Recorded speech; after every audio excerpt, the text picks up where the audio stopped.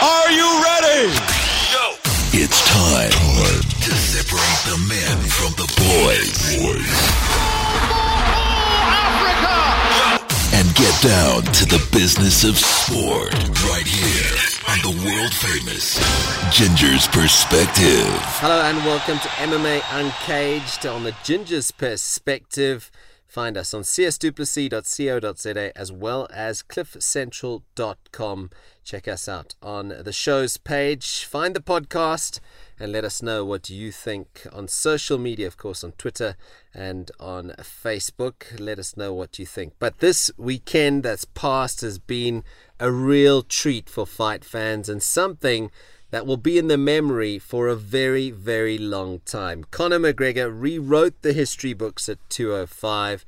Demarte Pena at EFC55 showed that he is all business, extending his unbeaten record to 12-0. So lots to talk about on today's podcast.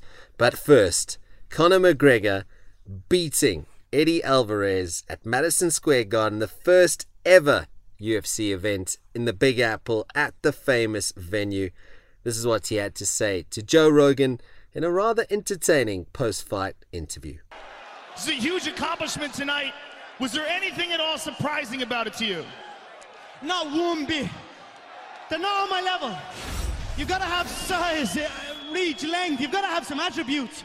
If you come in any way equal to me, I'm going to rip your whole head off, and that's it. I tell her every time. Eddie's a solid competitor. Eddie's a warrior, but he shouldn't have been in here with me, and that's just the truth of it.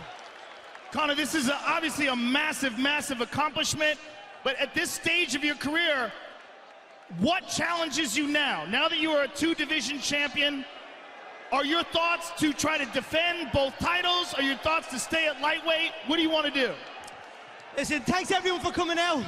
I love every one of you, I swear to God. He's traveled the world with me. There's a reason why we're at the top of the game. Because of me and because of you. And I appreciate every single one of you. Look, what's next for me, Joe? I'm going to get that second belt. Where the is it? They should have had them two belts ready. Spit shine for me. They're both in the octagon. It's never been done before. I'm sure you'll get your second belt. But listen, I've spent a lot of time, Joe, slating everybody in the company. Backstage, I'm starting fights off everybody. I've ridiculed everyone on the roster. I just want to say from the bottom of my heart, I'd like to take this chance to apologize to absolutely nobody. The double champ does what the he wants. Let me raise this. This is what I want to do. This is what I do. Well, joining me as always, the MMA guru, Justin Ferrier. Justin, Conor McGregor is the real deal, isn't he? I mean, that was something to behold. An incredible performance, backed his banter pre-fight up. And I mean, he's just incredible, isn't he? Rewriting the history books. The first ever fighter now to hold two titles in two weight divisions at the same time. Yeah, he's a special athlete. He really outclassed Alvarez. It was a one-horse race. He did everything well. And like we said, I think part of it was Alvarez was caught in the lights and caught up in the hype machine. But Conor backed it up with crisp boxing and beautiful combinations. Interesting, on Instagram, Alvarez released a statement saying that he didn't do what they had been training for 10 weeks. And as you say, the hype, the big lights, it does that to a fighter. This is not something that's unusual, is it? Yeah, you either rise to the occasion or you crumble. And unfortunately, when you're facing a megastar, more than likely you're going to crumble, especially when he's in the prime of his life. Yeah, it is a shame that Eddie Alvarez couldn't put up more of a fight, but at the same time, there's a reason why some guys are top dogs, and Conor McGregor is a top dog, and who knows what's next? I mean, will we see a Nate Diaz trilogy? What do you think? What do you think's next for Conor McGregor? I'd like to see the trilogy. I like trilogies, and especially because they're 1-1. I'd like to see the fight happen. I do think the UFC is going to do their best to delay, and they won't hide Conor, but they will delay the fight between him and Khabib, because Khabib's an animal, and it's a bad matchup for Conor. I'm one of Conor's biggest fans, as everybody knows, but that Nurmagomedov is a different animal. I've got a stat for you here, and I know you love your stats, Justin. Nurmagomedov, he's the 7th fighter in UFC history to win their first 8 UFC fights. It was his 24th consecutive win as a professional MMA fighter. And how's this? During his fight, where he was just incredible, 88 significant ground strikes landed. They were the 3rd most ever landed in a single UFC fight. And I mean, this guy is grumpy, isn't he? He's rather upset that he hasn't had a shot at Conor yet. So, could this guy be the animal, as you say, that upsets the Conor machine? Possibly, could be. I think so, but I think they're going to give him to Ferguson first. Like I said, they're going to delay the inevitable. He has come off a layoff, so there is grounds for saying win one more. But I do think that that's the fight that everybody wants to see. UFC have come out and said they want to go after the Russian market, so he'll be their trump card for sure. I can't wait to see that one. It just gets better and better, doesn't it? Another interesting stat from UFC205 at MSG. Joanna Jędrzejczyk, she's earned her 4th consecutive successful title defense. I mean, it's the 2nd most in the history of the UFC, and she just proved why she's got that strap and why it's probably not going anywhere for a long time. Yeah, another special athlete. Qualcomm did well. She tested Joanna, but again, Joanna just rose to the occasion, was able to do and finish. Yeah, very interesting. So, Jędrzejczyk gets the best of the all-Polish affair at UFC 205. Now, a very contentious issue, I suppose, and one that a lot of people are talking about, was, of course, the Woodley-Thompson fight. It ended in a draw and Woodley keeping the belt. Can you just explain to fans who are new to the fight game, new to MMA, what exactly happened there and why the belt stays with the champion? Okay, so my personal opinion of the fight is that Woodley won the fight. So I don't see it as a draw. My opinion doesn't matter. I have to agree with you, though. I do think after watching the fight, I think Woodley should have been given the W. So in a championship bout, if there happens to be a draw, the champion retains the belt. That's where the saying you've got to beat the champion to become the champion comes from.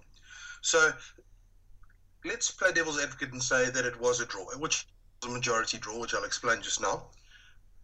The champion is given the benefit of the doubt and retains his belt. Okay. The majority draw decision is when 2 out of 3 call it the draw. So they're giving both fighters the benefit of the doubt. Sure. So out of that comes the draw, because 2 out of 3, even though the one was scored to Woodley, that doesn't matter. The majority of the judges scored it a draw, and that's what it stays at. Interesting enough, jumping to EFC, when we'll come back to UFC, if Pena and Syed had drawn, Syed is the interim champion, Pena's the undisputed champion. Sure. In that scenario, Pena would have retained the belt and Syed would have lost the belt. I see. Interesting. Very interesting. Now let's touch on further breaking down that fight, Justin. Woodley, he knew how dangerous Thompson would be with those kicks, and they come from all angles and they're devastating. But he did his homework and he negated that by closing the distance, didn't he? He did. He didn't allow Wonderboy to fire off. He didn't allow him to develop a rhythm. And also that guillotine, how Thompson survived that, no one knows, but he did, and he did well.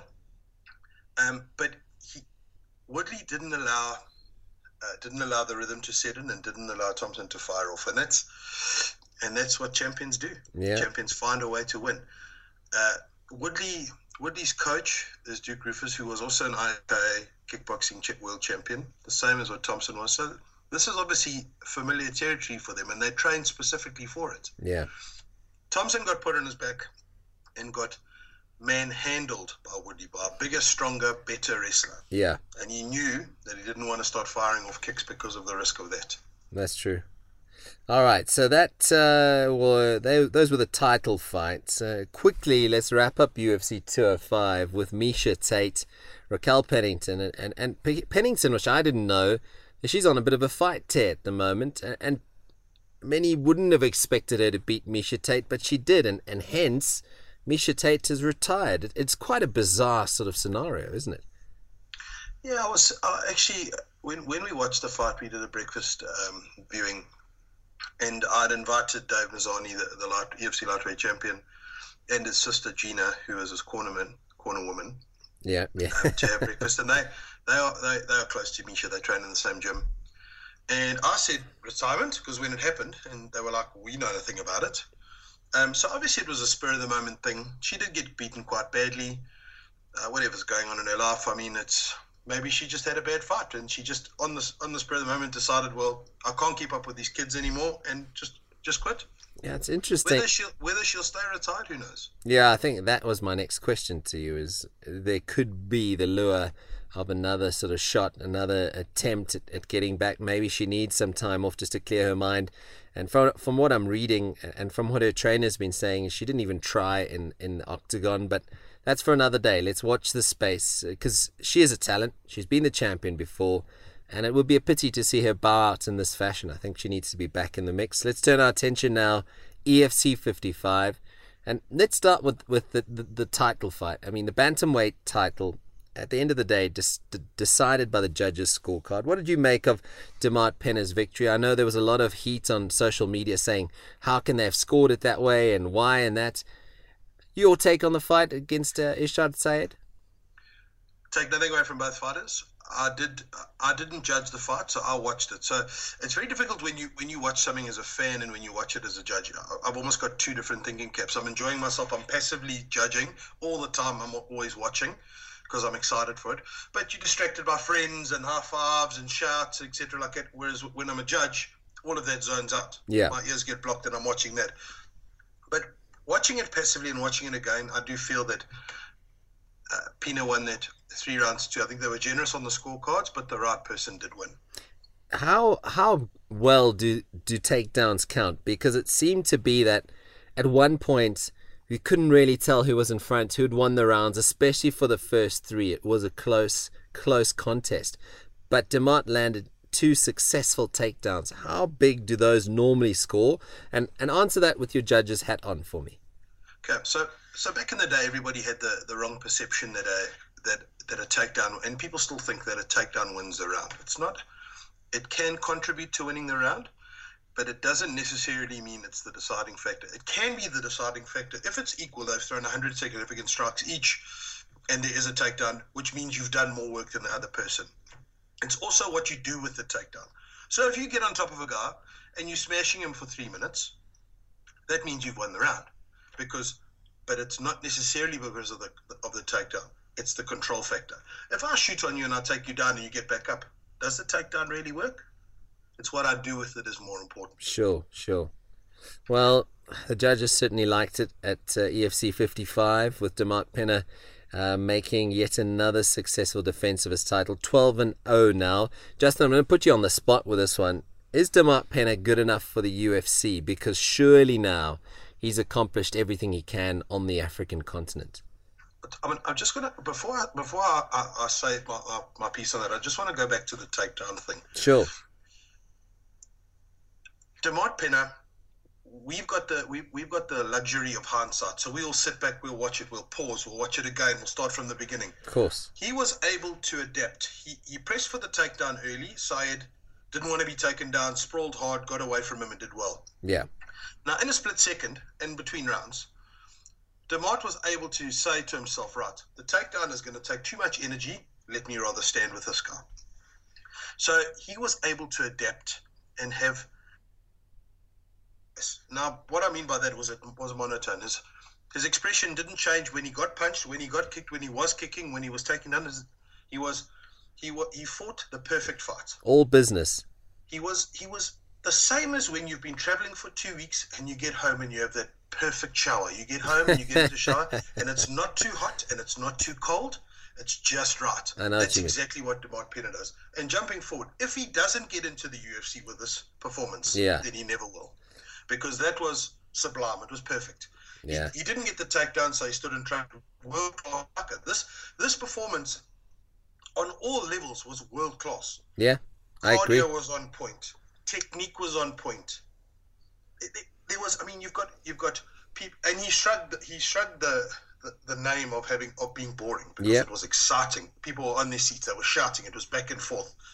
Here we go, we've got traditionally a wrestler, and I put it in inverted commas, landing head kicks on a great striker. Yeah, it was great to watch. It was great. So if he doesn't get into the UFC, then it's not meant to be. Well, let's hope that Demarte Pena does get that shot, because I'm sure he'll do very well. And it was great to see. Hats off to his camp. The guys at Fight Fifth Militia prepared him perfectly. And, yep, there's a reason why he is still the man with the belt round his waist. Now, fight of the night, though, didn't go to Pena and Said did it. It was Mazany and Leon Maynard who put on quite a show. And Mazany shows when you've got world-class preparations. And no disrespect to Leon Maynard, he took the fight on short notice. And at one point, I thought he had done enough to beat Mazany, but end of the day, the class of the American prevailed. Yes, I agree with you. Davis, he's very good at wrestling, and he showed some good striking as well. Dave commented afterwards that he was happy that he was able to get a good fight. You know, he said he says he got lucky by choking him out early the last time, and he was happy that he was able to actually prove his worth and get a good fight out of Leon. The problem, the scenario that we come across here is that Leon's taking too much damage. You know, you can only say he's so tough. It's so amazing that he's so tough for so long. It's not nice to see somebody so badly beaten. You know, at no point are you safe when you fight Leon Maynard, because he could fire off a kick or a punch and put you to sleep. Exactly. But his style of fighting, he is prepared to take 4 shots to give one. And accumulative knocks on your head and on your body are no good over time. Yeah, they take their toll. Absolutely. Look at Robbie Lawler. Yeah. You eventually become punchy. Dan Henderson, punchy. These people are there's almost like a split-second delay when you speak. Not that Leon's like that yet, but I'm just saying it's because of these knocks to the head. And also, there's so much scar tissue on Leon's face. He's a bleeder, we know, and people bleed, and that's not necessarily a reflection of being beaten up too badly, but those are hard strikes. He's tough as nails. And we've seen it time and time again. Too tough for their own good. Yeah, and because they're never going to give up. Leon will never, ever not accept a fight. Exactly. He's completely fearless. And that's what makes him the Iron Lion to a certain extent. Is he's absolutely fearless. He's as tough as nails, and he will never shy away from a contest. But unfortunately, by taking this contest, it's ruled him out of his next fight because of the lacerations that he suffered. So, yeah, it's like a double-edged sword, isn't it? I reckon he would have put Izzy Thomas away. I also think so. By no means is Leon Maynard's career over. But, no, of course not. But, as you well put out, the mileage is getting high, and maybe there needs to be like a rest period for this guy. You know, maybe he needs to sit back. And I know it's difficult because a lot of these guys, it's their payday, it's their income. But you look at a guy like Martin van Staden, who's way better than his record tells you. Without a doubt. Everybody since back in the day, and he should have had titles. He's a pioneer. He is. But he took fights that he shouldn't have taken. Yeah. Because he was, so passionate, he just wanted to fight. That's what he's built for, and that's what he's born for. Yeah. But also, it's a payday. You know, this is this guy's job. He also wants to have a nice Christmas and have a nice car and a nice house, etc. Of course. So, and then he's just been unlucky. There's that aspect as well, where his opponents have been injured, so he's fought people on short notice as well, and lost. They lost fights he wouldn't normally lose. Yeah, you're right. I feel it would have been a little bit different. I do feel that Mazany's got Leon's number, but I think it probably would have fought to a decision if Leon had been given the correct amount of preparation time and maybe not taken so much damage. Yeah. All right. Well, Justin, we're coming to the end of MMA Uncaged this week. In terms of the bets, I know you have a few friends who are very happy with the way some of the fights went, but unfortunately, Misha Tate didn't come through for the bettors, for the punters on the UFC bet. Yeah, Misha Tate, very surprising that she lost. She just didn't show up on fight day. She just wasn't in it. That early guillotine, and she just didn't recover. And a couple of bops on the nose, and she was done. I know you were spot on, though, with your EFC predictions. I know Cameron Pritchard, Wesley Hawkey, Neil Duplessis, all impressed. Ruan Potts came through. So for the punters, definitely a good night if they followed your predictions for EFC. Yeah, let's hope. I've got another little one for this weekend. Go on then. There's UFC Belfast. Musasi's having a rematch with Uriah Hall. I reckon he's going to win. Danny Henry's friend and coach Stevie Ray is fighting. Yeah. Magnus Sedenblad, who beat Gareth. That's right, yeah. So if you take the treble of Musasi, Stephen Ray, and Sedenblad, you'll get 2.5 to 1. However, have a cover bet. Go for it. Come on, tell us. Have a cover bet. Yeah. Sedenblad into Musasi. Okay. Just to have it. I'm not hugely confident on this card, but if you want to have a double, have a double. But I would cover up with those with the safer of the two. All right, just very quickly repeat those bets so that in case you missed it, let's have it. Okay, Musasi, Stephen Ray, Magnus Sedenblad should give you about 2.5 to 1. Yeah. Okay, the backup bet, which should give you about 5 to 10, is Magnus Sedenblad and Gegard Mousasi. All right, well, there you have it. Justin Ferrier, thanks very much for your time. This has been MMA Uncaged. Remember to catch us on csduplessis.co.za. That's the Ginger's Perspective. It's also on cliffcentral.com. Look for the Ginger's Perspective, and we'll catch you again next time. Justin, thanks for your time.